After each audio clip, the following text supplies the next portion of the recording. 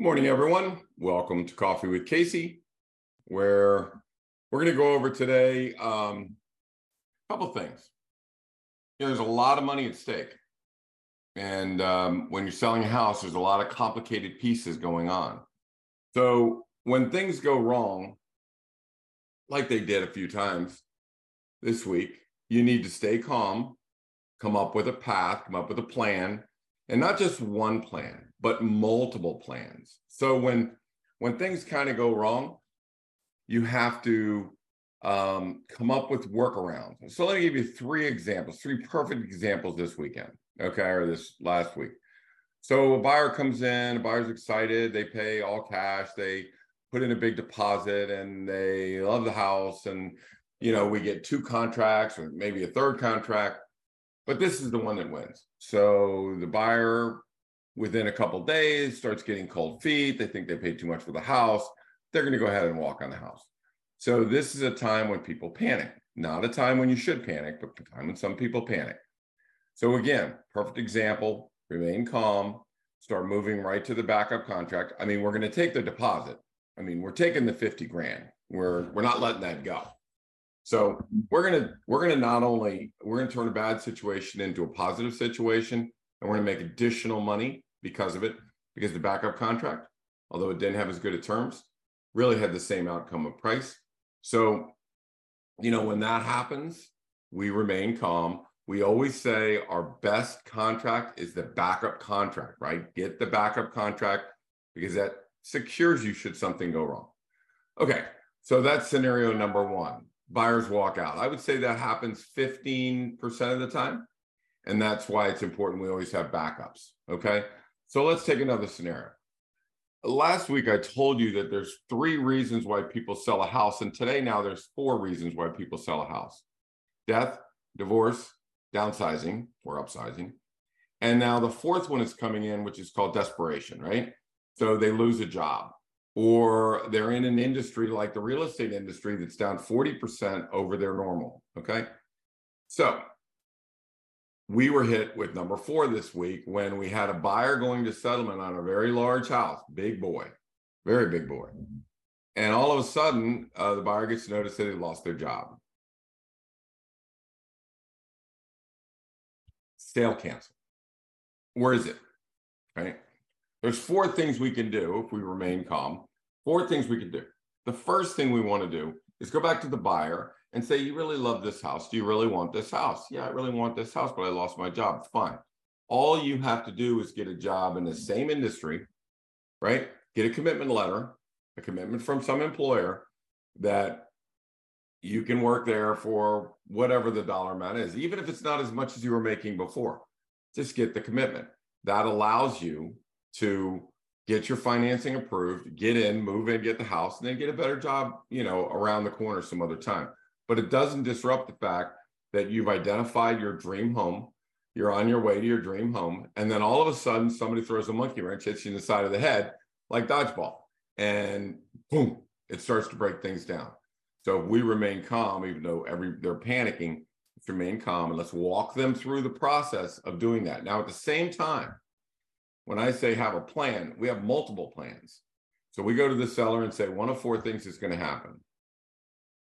We're going to get this buyer a new job at somewhere close to the pay, something that'll help him qualify. That's preferred because we want them in the house. Second thing is, who are the backup contracts? Who missed out on this? Maybe we didn't get as much money, or maybe we can get as much money, but let's go to the backup contracts. Then let's go to all of the people that have seen the house, talk to the agents, say, did any of you feel like this house got pulled out from under you? Because there might be an opportunity for you to jump back in and grab this once-in-a-lifetime house. It's got this beautiful backyard, and it backs to all this conservation land. It's got this pool. It's got $500,000 in the backyard. So the third one is to go out to everybody that's seen this house. Let's try them, right? The 4th one is prepare to go back on the market and put it out. I mean, interest rates have come down, probably have a little stronger market. It hasn't gone sideways. It's still a good market.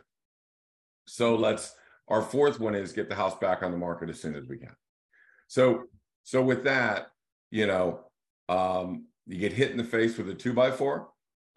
Buyers lost his job on a very, very expensive house, the highest house we've got. And then when you get over getting hit in the face, you got to, stay calm, come up with 4 ways or 4 plans that you can get through this and start working each plan individually, right? So we're trying to get him a job. We're trying to get the backup contracts back. We're trying to talk to all the other agents. We're preparing to put the house back on the market. So we're not going to wait for one to fail and then go to number 2 or 3 or 4. That could take too much time. So you run multiple tracks when there's a problem, right? Come up with 3 solutions. We had 4. Come up with 3 solutions and implement every solution at the same time. Okay, that's the third thing that happen. So 1, buyer gets cold feet, walks on a contract, throw it over to number 2.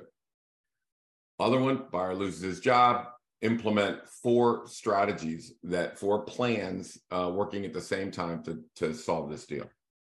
There's a lot of money at stake. I mean, there's a lot of money. I mean, it was, let's see, it was 2.5, 2.6. That's 5.1 plus 1.2, whatever that is, 6.3. That's $6.3 million worth of listings that something happened and we've got to adjust them. So let's go to number 3. The third one was we have a glitch on the title. And it's back from 1992 and the house is settled and 4 times since then. There's a chain of 4 insurance companies insuring this title. The 5th one will not insure the title, right? So now what are we going to do? So what are our 3 paths? And our 3 paths are find out what happened in 1992 and try and go back and try and track down people and have them sign a document to clear this up once and for all. That's the first thing we can do. Second thing we can do, go to the title company that insured the title and have them insured or indemnify or whatever we have to do. They have title insurance. The seller has title insurance. Third thing is go back to the company that last settled with him and said, you gave us title insurance. So A, what happened? B, will you settle this and insure the title and give a good clear title to the buyers? And the answer is yes, they will. So we could, at the same time, we're implementing 3 things when this happens. Just go into kill mode and find the heirs on one, file claims for the title insurance on the other one, so they'll insure everything. And then third, go to the settlement company that insured the title and is willing to do it again. So, and they've got to give a valid reason to the attorney of the buyer on why this is good, clear title. So, once a title has title insurance and an enhanced policy that covers them against everything, now you're insured. And the way title insurance works is the title insurance, there's about 5 major insurers, not Bob's insurance company, Stewart Title, American Title. I mean, these are the big boys, right? So they're the ones that are insuring the title in the chain of title. So if there's anything wrong, you just file a claim with them and they go back and fix it. That's what you pay for, right? Well, we have settlement that's a week away from finding this out. So we don't really have time for your title to go all the way back. So they just insure the current title. That's the way it normally works. They've insured it before, they'll insure it again. That's your title insurance that will follow through. So again, don't panic, have a plan, have 3 plans, and then implement all 3, okay? So all of this can happen. There's a chance it can happen. So when if you're a seller and you're interviewing a realtor, you're not really interviewing them if it's easy. You're interviewing them if something goes wrong. So if something goes wrong and there's a lot of money at stake, again, $6.3 million at stake, you need to have someone that remains calm, comes up with a plan. And if your realtor freaks out and you're a seller watching this, you remain calm and you come up with a plan or figure out what the plans are going to be. All right. I know when people are buying a house, they get extremely emotional. And funny, when I was in with a hostage negotiator, giving some seminar, I was talking about real estate. He was talking about hostage negotiating from the FBI. And I thought that was more fascinating than what I was doing.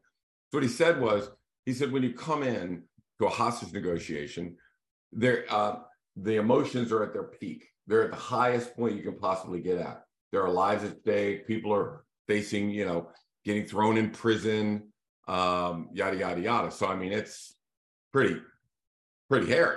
And I'm like, well, you just described when we walk into a listing appointment and the seller's emotions are very tight. I mean, there's a lot of money at stake. They haven't sold their house again. They're interviewing realtors. They're hearing some things. They're hearing some of those things. And really, the emotions when you come in are extremely high. So the job of the hostage negotiator is, through discussions and talks and calming them down, is to lower that emotional, where we can start thinking logically and come up with a solution together. And I really looked at him and I said, you just described what we do every day. We walk into emotional situations. What are the three things I said? Death, divorce, downsizing, right? Sometimes they have to downsize. Sometimes they may have lost a job, or they're getting a divorce, or there's been a death in the family, right? All three of those cause that meter to go way high. Emotions are high. So we just need to understand this is a process. There's a plan, there's a strategy to execute the plan, and there's a track record of the person that does the plan. So part of that whole process is what happens if the plan, something happens. I mean, I don't know that, guy's going to lose his job. I don't know that the buyer is all of a sudden going to have cold feet and walk away, but I'm ready. If you do, we're ready. So as we're coming up with this plan and we're executing this strategy, there's a lot of contingency plans that too hard to kind of discuss that are going hand in hand with this, so that should something happen over here, we have another option over there. Perfect example of getting out in front of the plan, okay? Or adding to the plan because something went wrong.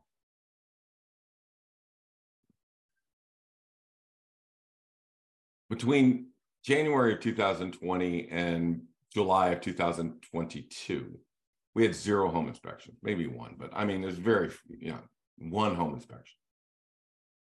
Well, in comes July of 2022, and the buyers get a little more control of the market. And I'm going to talk about, getting control of the market all here in a minute.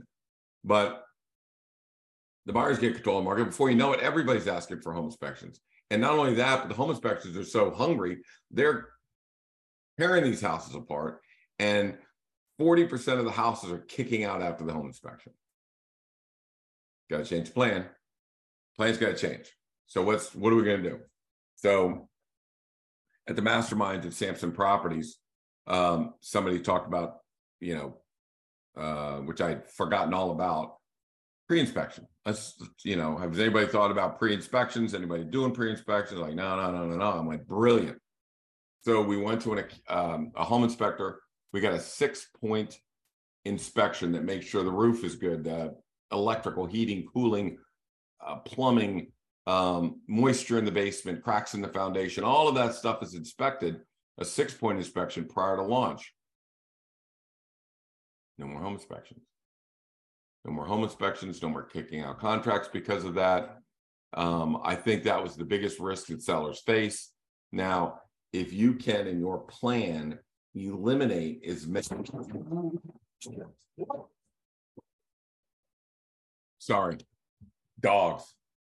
So if you can eliminate as many of these landmines as you possibly can, then that's the plan. You put something in there to get rid of that. So that's kind of a look at preparing for what ifs as they go through. Let's take a look. Let's just take a look at the market. All right. Let's go on the market, and that's, how I usually say, hey, listings are down and stuff. I'm going to show you some actual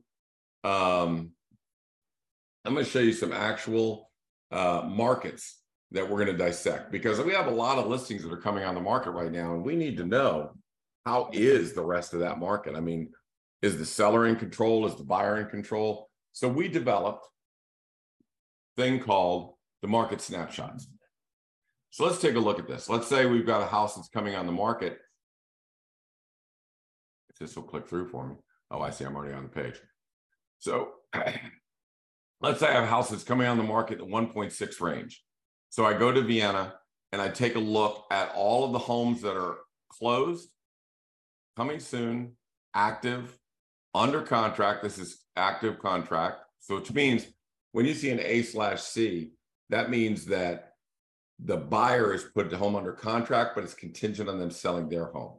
We don't want that. That is not what we're looking for.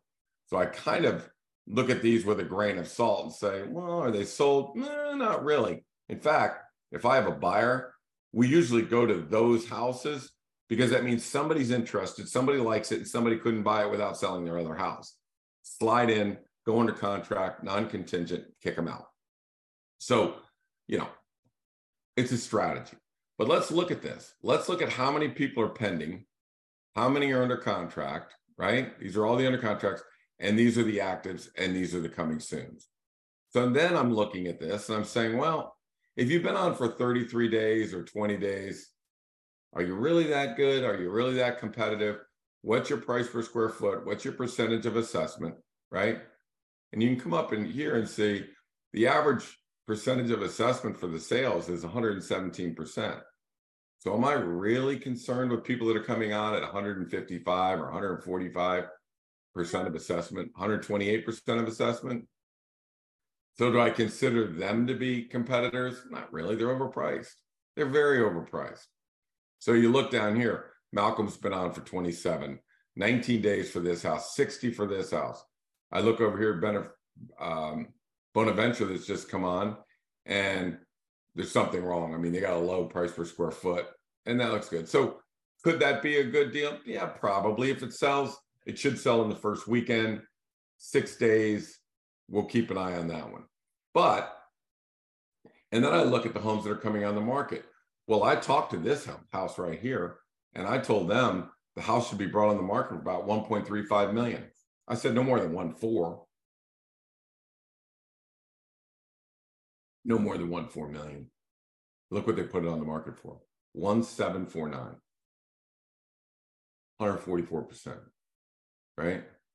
The best listing the good agents take are the listings they don't take, because that is not going to happen. All right. So as we bring our houses on the market here, we're looking at, look at the good ones. The good ones are selling all in that first 96 hours. That's when it's happening. And even though you see 7, the contracts are all getting negotiated throughout that week. So we try and close them out in 96 hours, but some may go a little longer. But you can see the good houses are selling at that price, the ones that are priced correctly. This one's a little high on their assessment, but that means they must have had some really nice upgrades. Oh, I'm sorry. That's my listing. They just had a great agent. All right. So as we look at, we can look at percentage of assessments, we can look at price per square foot, and we can assess how this market is doing. I would say this is a seller's market. Okay. Seller's control. There's 5 active, probably about 12 under contracts. So I would say that market, but look at this. Let me show you another one. Look at this under $1 million in Vienna. Okay. So this is under $1 million in Vienna. See how they've got 3 actives, but look at all the under contracts. What can you say about this? That if a home is put on in good condition, it's going under contract. So would I say this is a buyer or a seller's market? This is definitely a strong seller's market. But watch this. Let's go to Oakton. Oakton between is a different story, right? This is Oakton under $1 million. Look at all the actives. There's only 2 of them under contract. And as we know, both of those are active contingent on the sale of somebody's home. So they really don't have anything pending there, right? So, we have 109% of assessment on the sales. The 2 that are under contract average 108%, right? Even the actives are 109. So I'm looking at this, if I'm coming on in Vienna, thinking we can get aggressive. In Oakton, it's like, whoa, boy, we got a problem, right? We have a real big problem here. So we need to be more thoughtful and analyze. Now, let me show you something. I've already said that you're going to get your best price, your best terms, your best everything in the first 96 hours. How does a house get to 180 days? How does a house go on the market and sit there for 180 days? 285 days, 49 days, 29 days. I guess my response when I look at this is, what the hell is going on out there? Who is pricing these houses, or who's marketing these houses? Crazy. Just crazy. So when we go in here, let's take a look. We looked at Oakton. We look at that. How about Centerville? You can come in here to all these markets that we cover, whether it's in Loudoun County or Prince William County or Fairfax County, and you can look at these markets. So if I was going to, somebody calls me from Alexandria and I got a list of house in Alexandria, then I'm doing a market bring down. I'm doing a market snapshot on the whole market. I need to know, are we in buyer's market, seller's market, average price per square foot, average percentage of assessment, who's selling, why are they not selling, are they getting their 96 hours, is it just realtor error, are the homes not prepared correctly? That's the way you analyze these markets. But the clear and simple, if you're in Vienna and you're looking for, let's say, a 4,000 square foot house or a 4,000 to 5,000 square foot house, new home, there's all the new homes. Here's all the new homes, and I'll give you another one. This right here, I've adjusted the price per square foot of each one of these houses for their size. So if the average price per square foot is 502, and really anything over 502 up in here, you better have a pretty damn nice house. Really nice house. But you can see where everybody is under contracts down here and sold up here. Right? So you just don't see, you see an average of $502. So when we're looking at new homes and you're trying to price out new homes, we want to look at this. How many are under contract? How many are active? There's under contracts, there's active, there's coming soon. This will tell you whether it's a good price or not. Is it a good price or not a good price? I'll tell you that we took this document to a builder that had a house listed at 1.975. And I brought this to him and said, your house is worth 1.85. 1.85. Oh, yeah, but it's walked me in, blah, blah, blah. Yada, yada, yada. We settle on it next week for 1.875. So we talked the builder down $100,000. For those of you that are buying new homes, the question is, can I talk a builder down? The answer is, hell yeah, you can talk a builder down. Look at all the active houses. Do you know what he pays every day in interest to carry that house?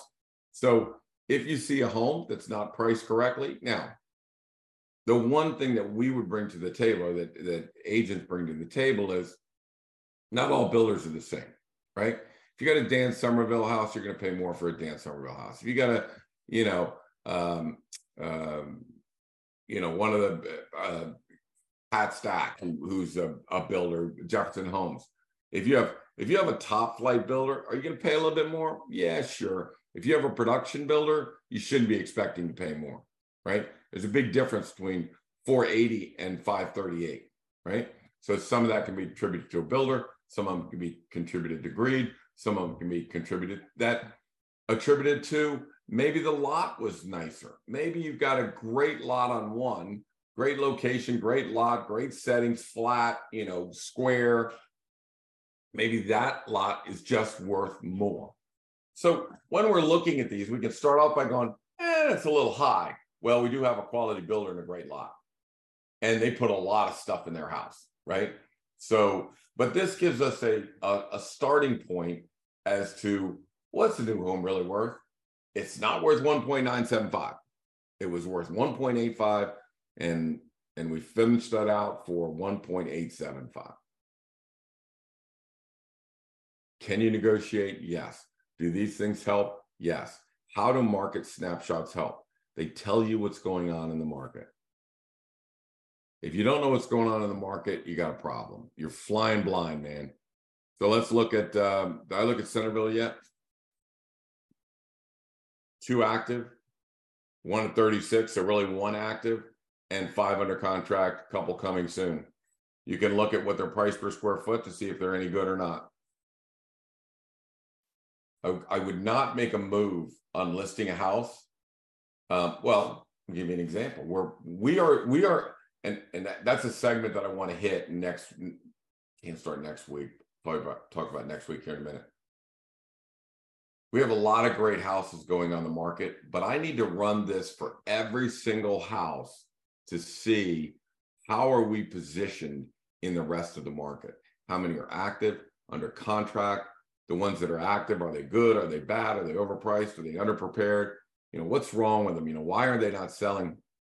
And then compare ourselves to the ones that do and say, yes, we are very comfortable at 1.75. Now, let me just tell you this. I'm going to have a segment called Going Behind the Scenes at Casey Samson Team, where we start showing you the listings that are starting to come out before they come out. In other words, this one house that we have on John Marshall that's coming out today at 1.75 is the best 1.75 I've seen come out in a long time. They built it themselves. They customized everything. They did a great job. Everything they did was right on tee. It's walk to Vienna, walk to Basins at night.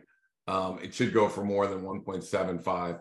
But in looking and analyzing the market, we realized we were in great shape. We're in great shape. So, we put it as coming soon. We listen to what the market says. We listen to how many buyers are interested in it. And then if next Thursday, everything is positive, we launch it.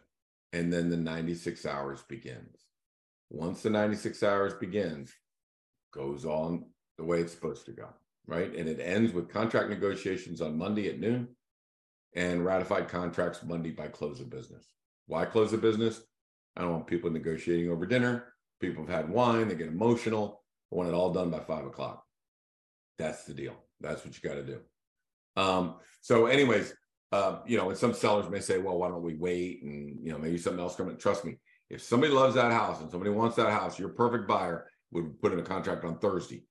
They're waiting till Monday because we tell them to, but I will tell you that your best contracts are coming. And if you aren't ready to write a contract by Monday at 12, then you're not the right buyer. Trust me, you're just not the right buyer. So anyway, that's the way that goes. Let's talk about next week. Next week, I'm going to do a Coffee with Casey from the studios at Samson Properties. Justin Donnelly has done this incredible job setting up our studios. We're doing a series called The First 96. In other words, what are the things you have to do in order to sell that home in the first 96 hours? And the first one we've done is the pricing strategy, which we've already done that. This next week coming up on Coffee with Casey, we're going to do it live. That is going to be preparing the home. So we're going to talk about preparing the home, and the Samson agents are invited to attend. Anybody that listens to Coffee with Casey is invited to come to the studio. They can seat maybe 40 or 50 people in there. When we're done, we can have questions and answers. I'm going to have agents there for you to talk to. But certainly, if anybody that listens to Coffee with Casey wants to attend that, you're more than welcome. We'd love to have you. Just send me something at casey@caseysamson.com. We'll send you the address for the studio over in Chantilly. Okay. Why is that important? Why is this one of the most important things? I will tell you, there was 5 big agents in our market. 5 big agents. There was me. There was Gary Belt, Lillian Jorgensen, Pat Stack, Casey Morgan. We're all older, right? We're not 30-somethings, right? So we all, we're swinging it out. And all of a sudden, I get my daughters involved, and Kelly was first, and Kelly came in, and Kelly said, as we were leaving some listings, I was bringing her in. As we were leaving some listings, Kelly said, she goes, we're not leaving the house like that. We're going to have to paint it, and we're going to have to do this and that. And I'm like, it looks good to me. It looks fine to me. So Kelly started preparing these houses. Then Morgan comes along, my other daughter, and Morgan says, no. You can't sell home in traditional, in a traditional look. Buyers want transitional. So we define the difference between traditional and transitional. Most of the things you hear at Samson Properties, when you hear about this, really started with Morgan, and then our team started expanding that conversation. So taking a house from traditional to transitional made our sales go through the roof. I would sell maybe 80% of all listings. My average days on market was maybe 20. And then all of a sudden, after fixing these homes up, then Billy came in, and Billy's an expert at putting everything together, and Colby, and the 30-somethings came in and taught the 60-somethings, including my sellers, how easy it is to fix it up, how to transition, and how to, every time we put in 5,000, we're bringing back 50,000 or more. We put in 10, we're getting back 75, $100,000.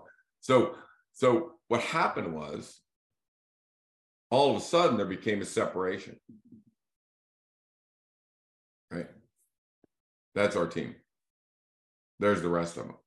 Only 3 of those 5 are on this sheet. Only 3 of the 5 big boys that were here in 2017 are still on the chart. But that's where we are. And I credit it to the majority of this is they're extremely good at conveying what a house needs for today's 30-something buyer.